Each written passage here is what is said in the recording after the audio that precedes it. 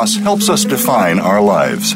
By allowing our grief to matter, we discover our own strengths and embrace our authentic selves. Welcome to Good Grief with your host, Cheryl Jones. Get ready to be inspired to create a deeper life, to make your time on earth much more meaningful. Now, here is Cheryl Jones. Hello, I'm your host, Cheryl Jones, and I want to welcome you to Good Grief, where we talk each week about the transformations that can come from loss. Today, I welcome Maralee McLean. Maralee is a child advocate, protective parent, domestic violence expert witness, professional speaker, and author of Prosecuted but Not Silenced, Courtroom Reform for Sexually Abused Children. Maralee's written several articles for the ABA Child Law Journal, Women's E-New, and other publications on the problems of family courts not protecting abused children. Maralee is with Women's Media Center, SheSource Expert, NPEIV, National Partnership to End Interpersonal Violence, and is with RAIN Speaker Bureau, All American Speakers. Maralee presents at conferences, law schools, legal conferences, women's rights conferences, and is a spokesperson for protective mothers. And you can find more about her at MaraleeMcLean.com. Welcome, Maralee. Thank you, Cheryl. I'm happy to be on your show. Looking forward to it. I'm happy to have you, and to include this subject. You know, I think people assume when they hear about my show that it's always about death, but of course there are many other types of loss, and certainly your story, which we'll get to in a second, is a loss story in many ways and a grief story. So I appreciate you seeing that connection. Thank you. Happy to be here. Yeah, there's definitely a grief. My story does. Absolutely. So let's give our listeners some background. Would you like to just tell them briefly what happened that led to this work you do and the book that you wrote? Absolutely. At about the age of 2, I had divorced my daughter's father when she was 6 months old. I've been married many years, but I've been in domestic violence marriage, and you know, those are the good times, and then the times where they're very scary and you don't know what you're dealing with. But this is back in the day when we really never understood domestic violence like we do today, about the coercive control, the emotional abuse, financial or physical. And I made up my mind to leave him when I was pregnant because he treated me so horrible during the pregnancy. And I divorced him, and I had full custody of my little girl. He didn't really see her much, but at about the age of 2, he would have visitation. And I find out that he's sexually abusing her. I'm thinking the court system will do the right thing, and I find that I'm on trial. And not are they looking at the abuse, but they're not doing anything to protect her, which is shocking. And today there are thousands and thousands of these cases. I testify before Congress on this issue. I've lobbied. I speak all across the nation, and there are mothers that call me every day. These are good, loving mothers from every walk of life. It doesn't matter whether you're an attorney, a doctor, whatever you're coming from. They're losing their children to the abuser in alarming numbers, and epidemic numbers, actually, Cheryl. So that's what I work on today, is the education and training for judges, lawyers, psychologists, social workers in this, and to bring to the media, mainstream media, that really doesn't have a clue this is going on, and neither does the general public. So it's a national crisis. Well, you know, I of course, am a therapist in my everyday work life. And I was so shocked by this. I mean, there are bad therapists. I wasn't shocked by that. But I was kind of shocked at how systematic, and of course in my training, I'm a marriage and family therapist, but that's very similar to social work training. I think there is a kind of assumption of believing someone who's talking about being sexually abused, believing that, and some training about how to parse out. But it really stood out in the book to me that so many people were able to ignore what your daughter was saying. That was very alarming and shocking to me. How do you think of that in terms of all the different professionals that were involved with your family over the years? Being able to reach a quite non-intuitive conclusion. It was shocking to me as well. And I came from a very great family background, and I just thought, the system would protect her, and professionals were professionals. They've been trained, and they know what to do. And I was totally taken back, blindsided by it, because I couldn't believe, and even my little girl used to say to me, Mommy, how come no one believes me, Mommy? Why do I have to go back to my dad's? I don't like to go to my dad's. He touches me. And, you're trying to figure out, and she's told policemen, doctors, psychologists, social workers, teachers. I mean, it wasn't a child that was hiding it. She was articulate, and, nothing a child could come up with. They can't make this kind of stuff up. And I just couldn't believe that she wasn't protected. But not only that, with all the medical evidence, the doctor's reports and police reports stating she's being abused, and still no protection for her. So the system fails her. But it's not just failing her, it's failing thousands of children. We've got 58,000 children a year that are forced to go live with their abusers. Well, and of course, I guess we could add that the system failed you as her mother as well. Oh, yeah. Yes, I know a little bit about manipulative people and their power, but it's sort of a catch-22 where if you get upset, then you're seen as off the rails and trying to ruin the relationship between him and your child. Do I say that correctly? So that, and then of course that must make you feel even crazier and even more like losing it.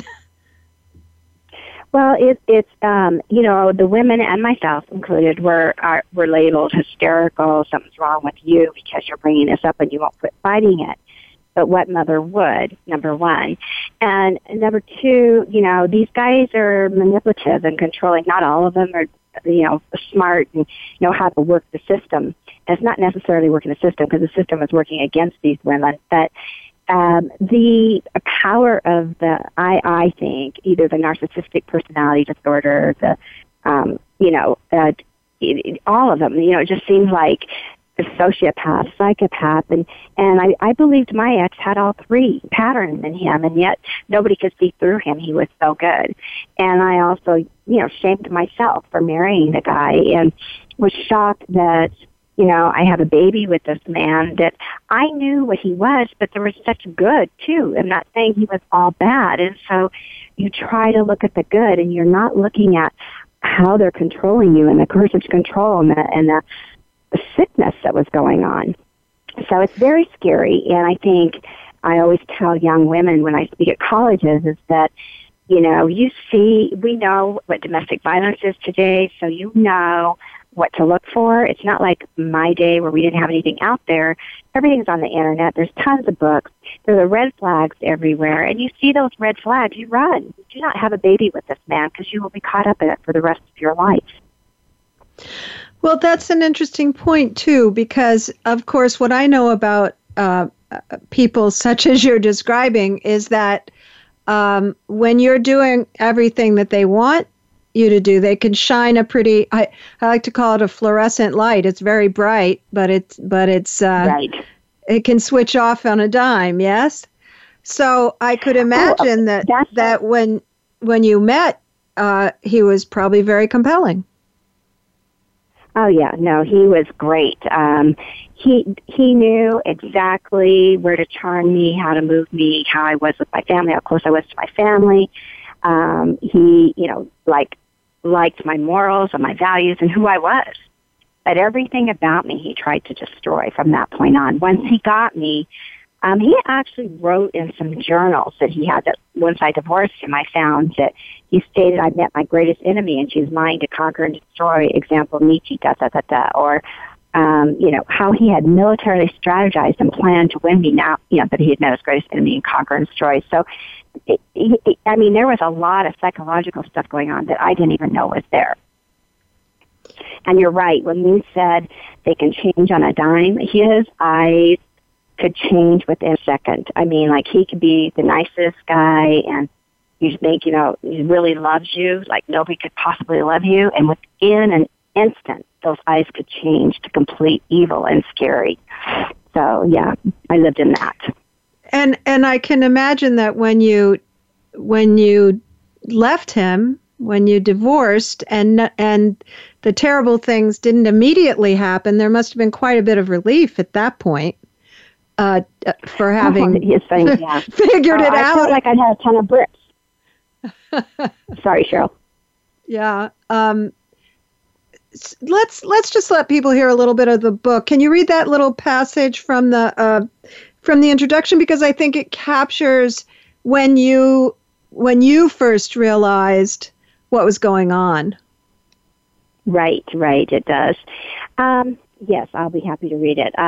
I told Amy to come upstairs. We had to get ready to leave. She began counting the stairs, 1, 2, 3, 4, 5, all the way up to 16. She took her bath, and afterwards I smoothed down some baby lotion all over her little body. She looked and smelled so clean. Then I put her long, dark hair into a high ponytail and helped her into her pink dress. As we drove to the daycare providers, I imagined her father picking her up for his visitation that afternoon for his 3-hour visit and just going nuts over her. She was such a doll. That evening, when I arrived at her father's house to pick her up, I rang the doorbell, but no one answered. I rang it again and knocked a few times. Still no answer. Finally, he came to the door and told me that Amy was sick, and I said, oh, it's funny, she hadn't been sick earlier that day. As he went up the stairs to get her, I looked around at his place. It was filthy. The vacuum cleaner had sat in the same place for 3 months. There was food all over the place. The house smelled, and Amy's beautiful clothes were strewn all about the living room. When he brought her down the stairs, Amy was wet, nude, and limp in his arms. Her arms dangled at her side, her ponytail was out of its band, and her hair was matted. She was soaked with sweat. My heart sunk, and my gut pulled tight. What the heck happened to her? Her father looked at me with a smirk on his face. I can't believe what I'm seeing, he said. I can't believe what I'm seeing. And he said, she's sick. I didn't understand what had happened. All I wanted to do was get her out of there. I began grabbing and collecting her things. That's funny, I said to him. She was fine a few hours ago. I quickly got her dressed and got her out of his place. I think that was one of the first times that Derek sexually abused our daughter. That smirk on his face used to wake me up at 2 a.m, causing me to sit upright in my bed.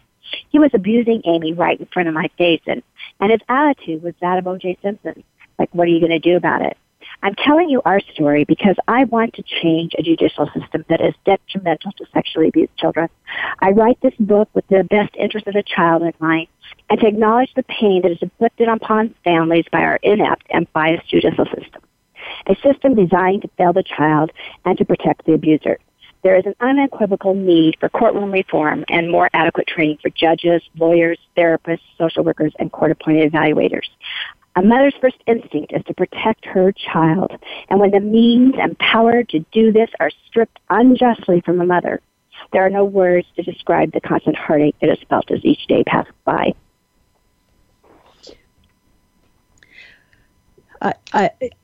Unimaginable is the word that came to me as I was reading, and maybe that's part of the problem, that people actually don't imagine parents causing such damage to their children, even though we know it happens. But I also got the impression from your book that that you encountered people who actually believe in the rightness. I'm thinking a little of Roy Moore at the moment, I guess. Believe in the rightness of their abusive actions. That also quite stood out to me. Yeah, that was quite shocking. You mean like the GAL, the guardian ad litem, the lawyer for the child, and the therapist that stuck up for him? You mean that kind of thing? Yes, that just sort of brazenly say there's nothing wrong with incest, there's nothing wrong with what of course you and I know to be sexual abuse, and we know I well know the effects that has on a person's life to be treated that way as a child. The trauma is insurmountable. I just remember I reread my book not that long ago, and it was kind of weird because a part that I hadn't remembered distinctly, because I started writing this book many years ago, and it was when the GAL wrote a letter, Guardian Ad Litem wrote a letter to the father stating, if you've abused this child, please come forward and tell us, but we will never take her away from you, even if you admit to doing this. So I'm thinking to myself, she's actually saying, if you're sexually abusing her, we don't care. We're not going to do anything about it. You're still going to have a relationship with your daughter. You're going to get to see her just like you are now. And she actually fought in the court. The more abuse came out on my daughter and the more evidence of abuse, the more she fought the court to give him more time. And even when there was evidence of sexual abuse and her, physical evidence, she went into court and asked him to have weekend, which I call weekend raping privileges, because knowing what she knew and placing my daughter in that situation, I think is criminal. Well, I have to go along with you there. And you would think that someone else in the system would catch on when someone has that kind of attitude, but clearly not, because you went through this for so many years. And I imagine the more you fought, the more the worse his behavior got as well, because I would imagine that to be, and the more he got away with it, Yeah, I'm sorry? He did. Yeah. Yes, exactly what you're saying. The more I fought to protect her, or to, stop his visitation, the more he got power and control and saw how he could manipulate the system and manipulate the players within the system, whether it was a therapist or even doctors. He couldn't manipulate the doctors because there's evidence that he couldn't do, but he would try to. And, he worked behind the scenes a lot, but I don't want to go into that so much because I see all these cases where maybe the man isn't as manipulative as my ex was or the father was, but they're still losing their children in rampant numbers. And these are, I can't stand seeing what I see go on every day and hearing these women screaming through the phone that they've just taken their babies away from them. I just can't even comprehend. Just on that isolated incident. Yeah, just on that simple level of best interest of the children, it's not on face value. Let's say no one's abusing anyone. On face value, it's not good for a child to lose either parent. And so it's particularly shocking that parents who are not accused of doing anything abusive themselves would lose their right to a relationship with their children. And I know that did happen to you for some time. I want to talk when we get back. It's time for our first break. And when we get back, I want to keep talking about what happened, but also begin to talk about how you got through it, because it was a very long haul. And what I know about long hauls, which from a completely different context, is that over time we have to develop these skills we never wanted to have, but we do kind of change over time. And I want to hear some about that when we get back. Okay, sounds good. Thank you. Listeners, you can find links to my website and social media, the Good Grief page at Voice America, and also a link to my recently published novel. You can like me on Facebook, follow me on Twitter, etc. And to find Maralee, you can go to www.maralee, Maralee, McLean at MCLEAN.com. Be back soon.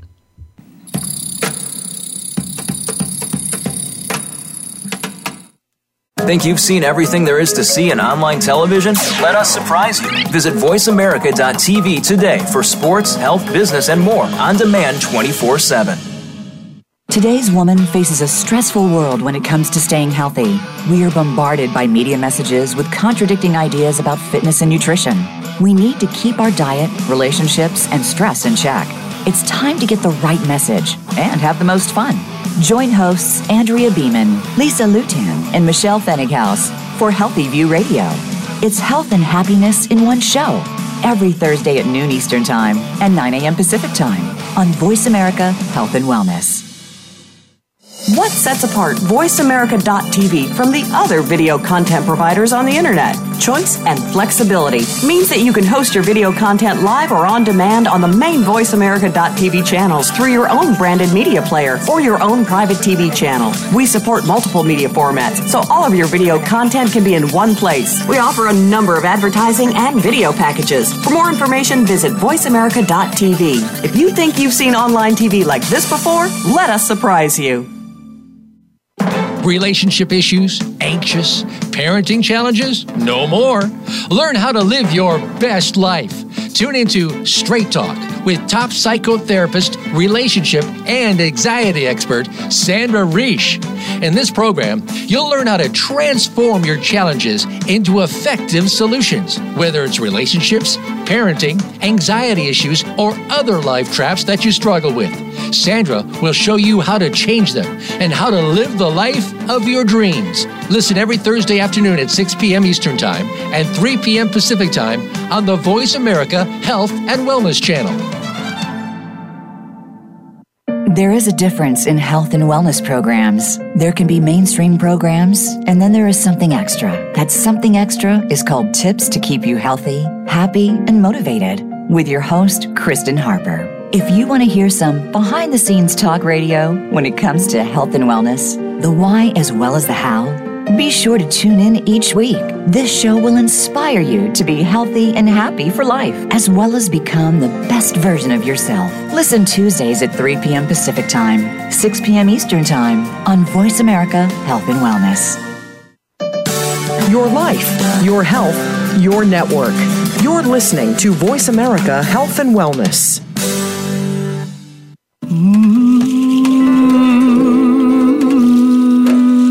You are listening to Good Grief with Cheryl Jones. To reach Cheryl or her guest today, please call 1-866-472-5792. That's 1-866-472-5792. You may also send an email to CherylJones@weatheringgrief.com. Now, back to Good Grief. Welcome back. This is your host, Cheryl Jones, and I've been talking with Maralee McLean, who spent years trying to get the court system to protect her daughter, who was being sexually abused by her ex-husband. And before the break, we were talking about, this was what, from the time she was 4 to the time. When would you say it? I guess I won't say resolved, but improved somewhat. Early teens, maybe?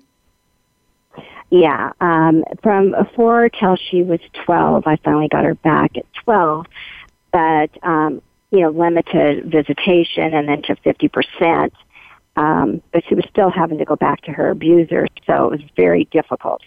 But one thing about my daughter, which I think is interesting in a lot of these cases, is not the same as what happened with me, is I was placed in a supervised visit for 8 years, treated as a hard criminal, because I wouldn't stop fighting to protect her, and I was labeled with the theory called PAS, parental alienation syndrome, and we can go into that some more, what that means, but it's debunked, and it shouldn't be used in the courtrooms, and it shouldn't have been used then, and it's never been approved by the AMA or the APA, which means American Medical Association, North American Psychological Association.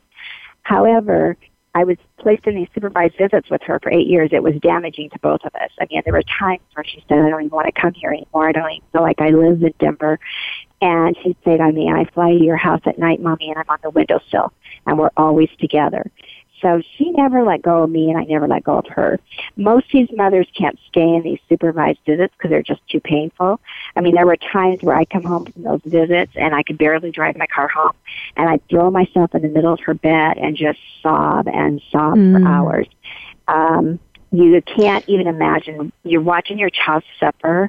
I watched her hair break off. She had gorgeous, long, thick, dark hair. It broke off to an inch long all over her head.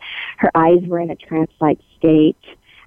She gained a lot of weight, and she'd say, Mommy, I'm not pretty anymore. I have an ugly body and ugly hair. And I tell her, you're beautiful. You're absolutely, and I didn't know how to be a therapist, but for that hour, everything I had to give to her, and as much love as I could give her.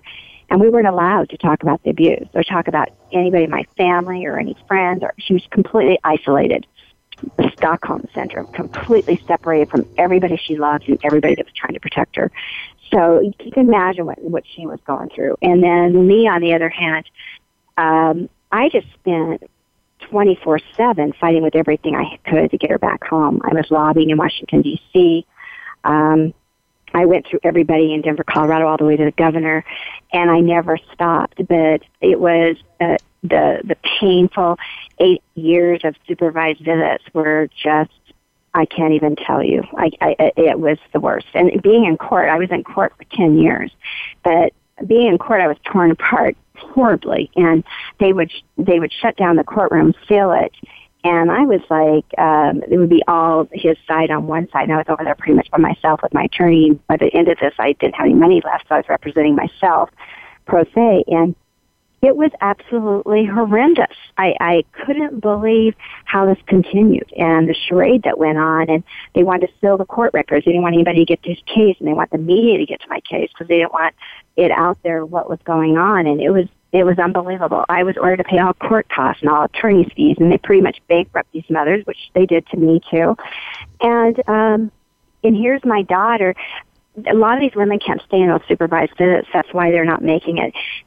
They can't, the money, number one, and the pain is unbearable.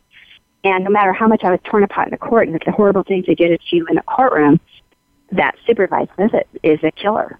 And so to make it through that, and then she made it through it. We both made it through it. Neither one of us let go, but I believe there's any mothers out there listening, you need to stay in those visits no matter how hard it is and how much they're bankrupting you and whatever, because that child needs to know you're out there fighting for them. You can't talk about it, but my daughter knew. My daughter knew I was never giving up. Because you kept showing up, yes? Even though, of course, you couldn't say a word about what you were actually doing to try to improve the situation, but you just kept being there. Is that what you're saying? Being there and loving her with all my heart and soul, and letting her know that, I'm there. No matter what, she knew I was there. She didn't know what I was doing behind the scenes, and she didn't know all the media coverage or any of that, and rallies at the Capitol. I mean, I was out there. At that time, I just did it. I didn't leave any stone unturned. And so she never knew all that I was doing. Maralee, is that part of how you coped because I was aware of the kind of catch-22 you were in, that on the one hand, it would seem so helpless if you didn't do those things, go to the media, keep going to court, all of that. But on the other hand, that made you vulnerable too to being accused of that being a part of this syndrome, correct? So, well, actually, I didn't go to the media or anything, or I didn't do anything that was against court orders until they took her away from me, and then it was like Katie barred the door. At that point, nothing was all bets are off. Then I did everything they said, but once they take these children, you're not getting them back. So you better hit with everything you can to fight this issue and get it out there. And I just had a lot of, I think a part of it for me was, once again, I'll say I came from a great background, great family, so I had a lot of strength that way, a lot of self-esteem. And, of course, I didn't have anybody that got through this, but I was not going to allow them to do what they were doing. It was so illegal and so backwards of anything I'd ever gone through, and it was so wrong that I could not do what I was doing. That's an important point, isn't it? Much. It's very obvious in the book that you have people in your life who show up for you, and your family was definitely there for you, and of course that probably is a huge difference, between your experience and someone who doesn't have that ground under them. But I was also aware it must have been so hard. You dated a little bit in the book. It must have been so hard to ever. I stopped dating once I think about at the time after I knew she was being abused. I really stopped dating, and didn't date again until many years later, until I got her home, actually. Uh-huh. Because how would you trust anyone? That must be I don't really... know so much it was trust. Cheryl, it was more, I wasn't here. I was not the same person. I remember a man that had known me said, "Oh my God, when I got my daughter back, my eyes were back because my eyes were gone just like my daughter's were."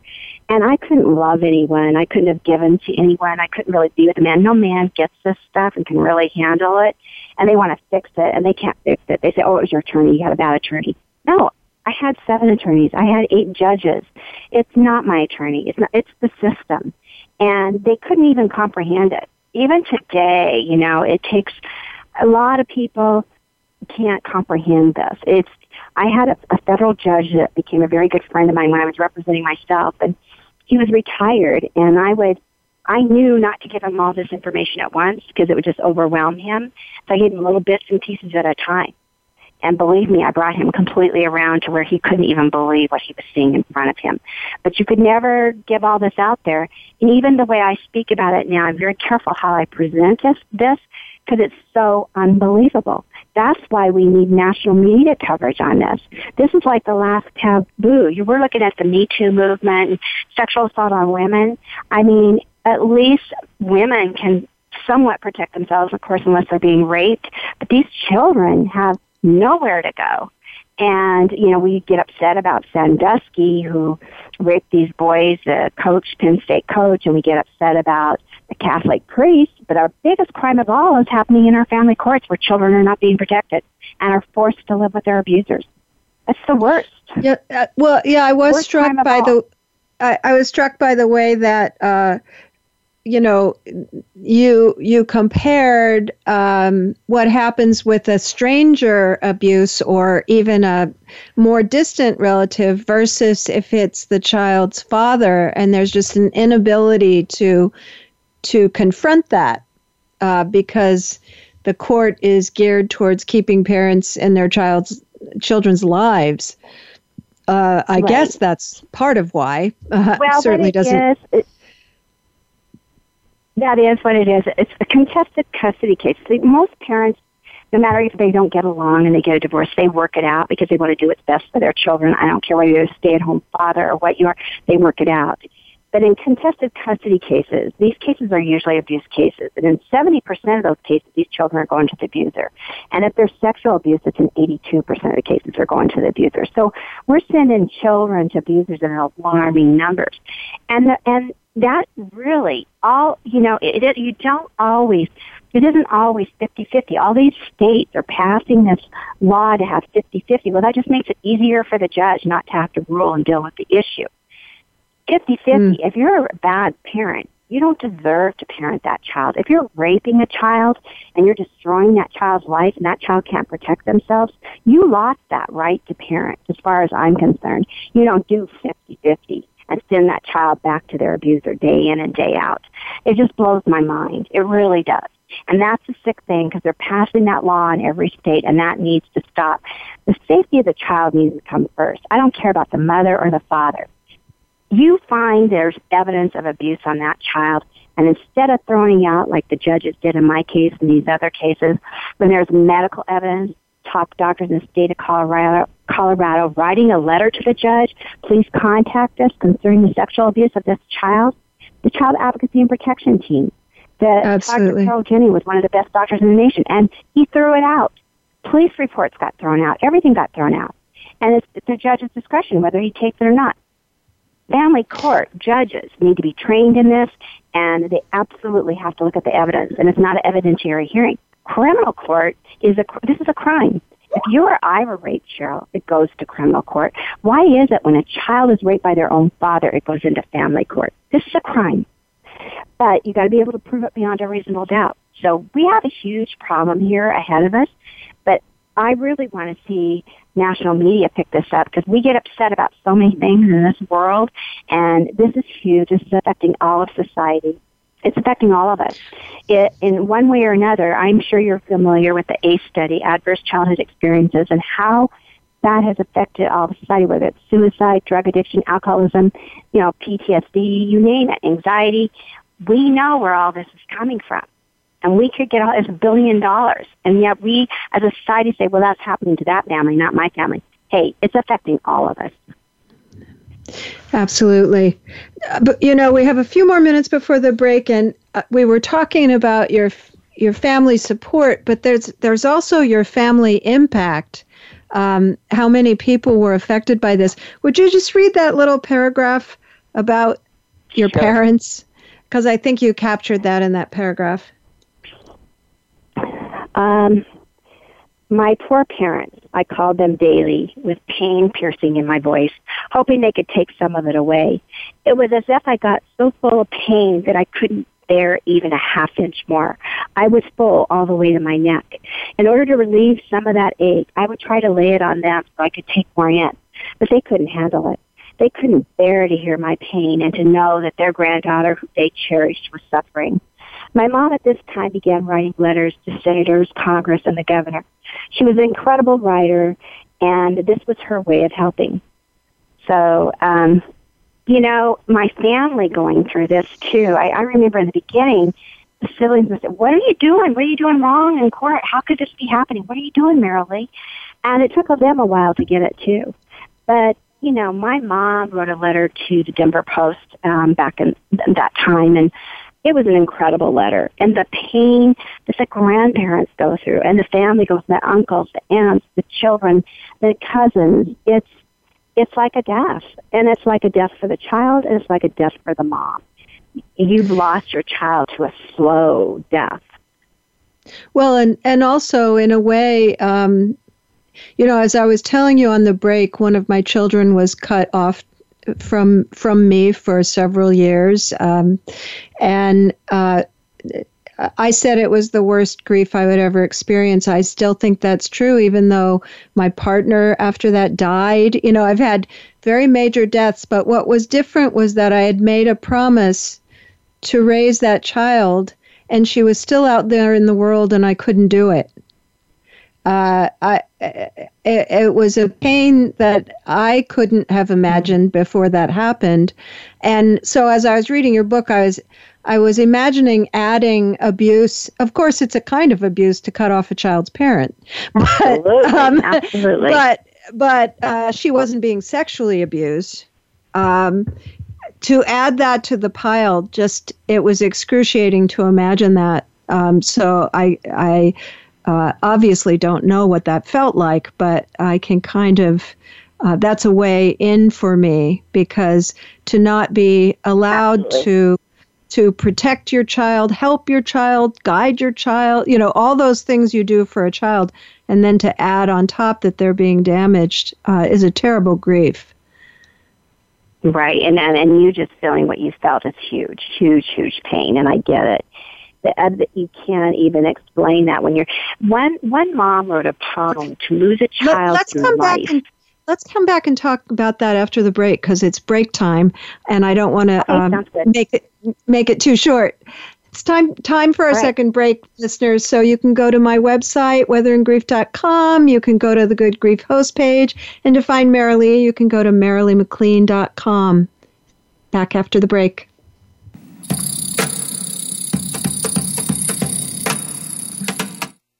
Become our friend on Facebook. Post your thoughts about our shows and network on our timeline. Visit Facebook.com/Voice America. Ready to transform your health and your world? Join host Melissa Alexander for Insight Living with Vitality. Melissa and her guests go behind the scenes on what it takes for practitioners and clients to transform themselves and others. She provides insight to medical procedural breakthroughs, available product resources, and explains lifestyle choices designed to improve and expand your vitality. It's time to get rid of that baggage, remove those blockages, and prevent buildup from hindering your progress in life. Tune in every Monday at 10 a.m. Eastern Time, 7 a.m. Pacific Time on the Voice America Health and Wellness Channel.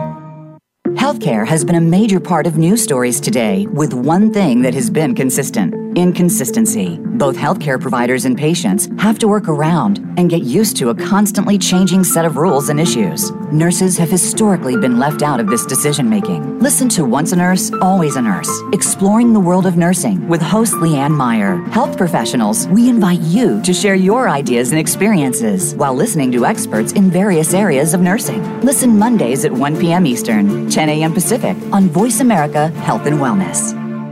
Explore the power of natural healing with Howard Strauss. Join us each week for an informative program that'll help you learn effective healing methods using natural remedies. Howard's guests include top researchers, authors, and experts who will share their views on a variety of natural products and healing methods that really work. Tune in to The Power of Natural Healing with Howard Strauss, Mondays at 11 a.m. Pacific Time, 2 p.m. Eastern Time on the Voice America Health and Wellness Channel.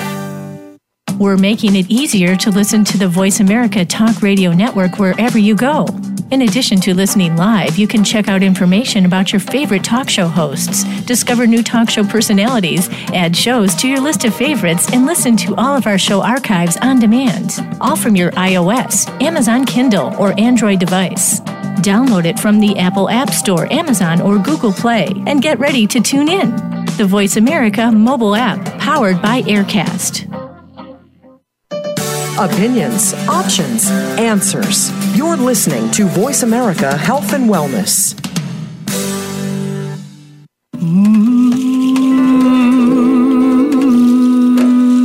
You are listening to Good Grief with Cheryl Jones. To reach Cheryl or her guest today, please call 1-866-472-5792. That's 1-866-472-5792. You may also send an email to CherylJones@weatheringgrief.com. Now, back to Good Grief. Welcome back. I'm here with Maralee McLean, author of Prosecuted But Not Silenced. Clearly, you haven't been silenced. You're such a fierce advocate, and of course, that's does connect with this show and its theme. What comes out of these times? I think we've painted a picture in the first two segments of just the unbelievable injury that went on for you and your daughter in this process, including seeing each other very little for years. And so since we have one segment left, I really would like to spend this time talking about how you each went forward from there, because this is some years back. I think your daughter is an adult now. Is that correct? Maralee? Yes, that's correct. Sorry. Yeah, it's okay. I thought I might have lost you. And so there's a whole story after what happened to you that has to do with how each of you have incorporated those experiences into your lives and gone forward from there. And I wondered if you could talk about that a bit. Well, I mean, I was thinking, part of it is like when I got her home, there's a poem she wrote. I don't know if you want me to read that or not, but sure, that would be fine. Okay. So, when I got her home, she was only 12 and a half, and she wrote this poem, and it she even knows it today, that this absolutely said what she was going through and how she had to leave her body and dissociate from it to survive what she had been through.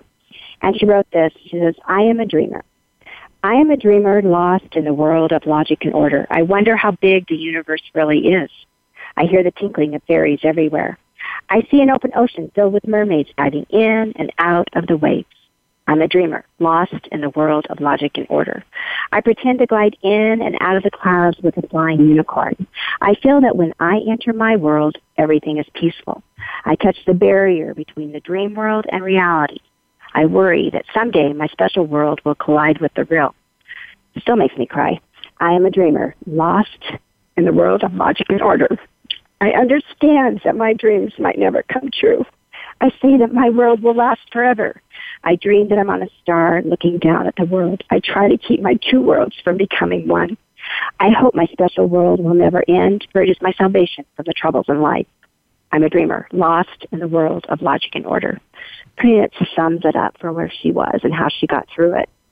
But very, very articulate expression of, I guess, basically we could say dissociation, but in a situation like that, it saves your life, doesn't it? And that's clear in her poem, too, that being able to imagine into a world in which that wasn't happening got her through it to the point where she could deal with it. Yes? Right. What I did when I got her home is one of the things, it was like really a miracle. And she ran through the house so happy to see her room and see all her stuff in the house. She loves her home, and I hung on to it for dear life. But I told her, I said, see all those files under my desk? That's your case. And when you're ready to deal with it someday, it's there for you. And all I did was get her back to normal as much as I could. We're family and friends, and have everybody at our house, and buy her nice clothes so she could feel good about herself again, and just bring her back, not bringing up the abuse. We never discussed it. I just wanted to get her back as much as I could, just having a normal life as much as she could. So that's really where we went. One of her friends used to wonder what happened, and she said, we'll tell you when you're an adult. And that's always how she would handle it. We'll tell you when you're an adult. She didn't want to go there. And I was told and believed not to go there till she was ready to go there. So that's what I've done, is let her get there on her own. And what about you? So I know for sure that, even though something ends, some terrible thing ends, there are reverberations. And now you've got, years of reverberations to try to go forward from. How was that for you? Well, I believe, like I told you earlier, that it isn't just for my daughter and I that I'm fighting for now. I'm fighting for thousands of others. So maybe if this had just happened to us, I would go, this is just a horrific crime that just happened and it's just screwy or whatever, but it's not the case. And I felt very compelled to make a difference. So how it changed me, I was obviously a fighter, like and I never stopped, like no matter what, with news media or rallies or speaking, I've never stopped speaking. And I think, I don't know how to say it, but you kind of feel that you're chosen to do something. Not that this would have been my path, because I really had a different path in mind for my life. But even my daughter said to me, Mom, you're on your journey and I'm on mine, and we'll beat up. If we both are on our journeys, and this is what we've been fed into. She said we're better people for it. And so she's just really with it in that way, I'd say my deal is every time I get a mom calling me or a mom saying to me, thank God for you, thank God for your book, I wouldn't have made it through this, I wasn't blindsided by what was going to happen, or, I speak at a Battered Mothers Conference every year in Albany, New York, or it can be at George Washington University at the law school there, and these women afterwards are just kind of glued to you, but they look at me as of hope, as of somebody that made it through it because they think they're going to die. And a lot of them have died from it. Really, literally died, committed suicide, or gone in the underground, not made it, or get really, really sick. Some of the women I went through this are very, very sick. So that was kind of my fear, is I get sick from doing all this. But, it's amazing. And so when you know that you're giving somebody else hope and you're giving their children hope that they're going to have a life together at some point, well, that's what's happened here, and that's what I do. And plus educate and train people that need to be educated and trained. Well, it occurred to me, too, while I was reading that if this is happening to someone and they try to search it, your book might come up. They might have kind of a head start on how to deal with it. Because absolutely. There were some things over time that you figured out to do that you couldn't have known at the start. Right. But, in terms of, for instance, picking therapists and, not trusting people that quote certain books. Just some practical tips, I imagine, are very helpful to people. Yeah, and I have in my book, I give moms ways to get through this. I think there's about 30 different avenues of how to get through this. The other part is the research and the legal, because there's a lot of professionals in my book that, give out advice and information. So really, it's an educational tool for judges and lawyers and all the people involved in the system, but also for moms to get them prepared for what's coming and to not have the blinders on and possibly, not feeling alone in all this, because it's pretty much identical cases. I mean, yeah, lots of things are different, but the same outcome in all these cases. I think it's the amount of examples you wrote about and all of the additional materials that you included. I can imagine why, because we're just not, most of us, geared to seeing this as possible. It's so horrendous that even someone like me, who's immersed in lots of different types of loss, accepting that this is going on is not easy to do, and I can imagine that it takes sometimes a ton of information for people to really accept that it's happening. Would that be absolutely true? And I think that's what my book does, and that's why it's helpful in that way. There was something I wanted to share with you that my daughter wrote recently that I think is really interesting. She sent me a message stating, "I went from a 3 or 4-year-old where everything stopped. I could not access my being until now. I am back. I can't believe it. A 4-year-old soul in a 25-year-old body. She can dance, sing, swim. She has studied humanity and traveled the world, ending by her true love by the sea, where she gets to be a true mermaid, loving her little kingdom by the sea. We did it, Mom. It's just the beginning of so much work to do, and I am ready. Thank you for always being on the journey with me, my number one supporter. I am real and solid in my body that is all mine. I have not felt my body in so long. The texture of my skin, the water on my scalp, nor have I seen my own shadow constantly in motion. I stop for no one.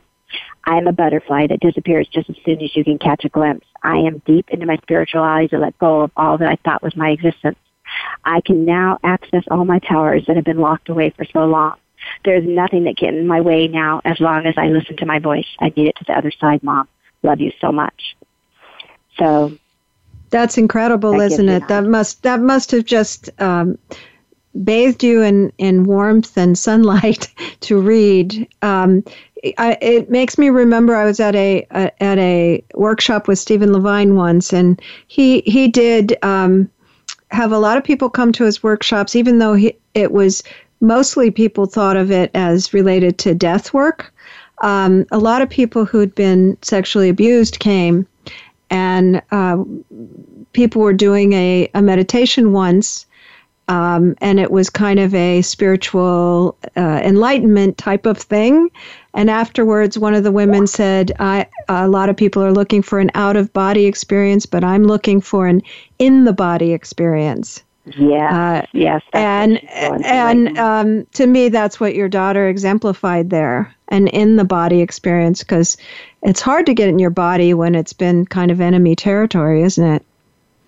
Yeah, and it's been shut down. She said that one more thing before, your baby is alive and feels the beauty of everything that is around her. She just had a major detour, but she is who you knew she always would be, just took some time. You are exactly who she picked to guide her in her life. Keep doing what you're doing. She needs you to keep fighting, and it's 100% worth it. You are creating a beautiful existence. I remember everything and have always been with you. Love you, Mama, and your beautiful soul. So, yeah, that's a great place for us to end for the day, isn't it?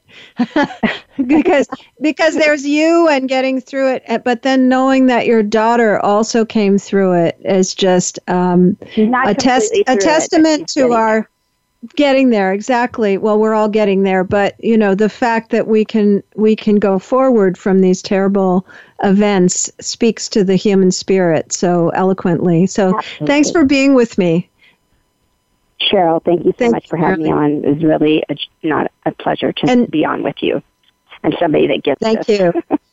People can find you at MaraleeMcLean.com. And next week, I'll have Heidi Connolly. After her husband's death, she began using her music to support healing through what she experienced as communications from the other side. This has been Good Grief with Cheryl Jones. I look forward to being with you again next week for another meaningful conversation. Thank you so much for joining us for Good Grief. Please come back next Wednesday at 5 p.m. Eastern Time, 2 p.m. Pacific Time for another edition featuring your host, Cheryl Jones, on the Voice America Health and Wellness Channel. Have a meaningful week.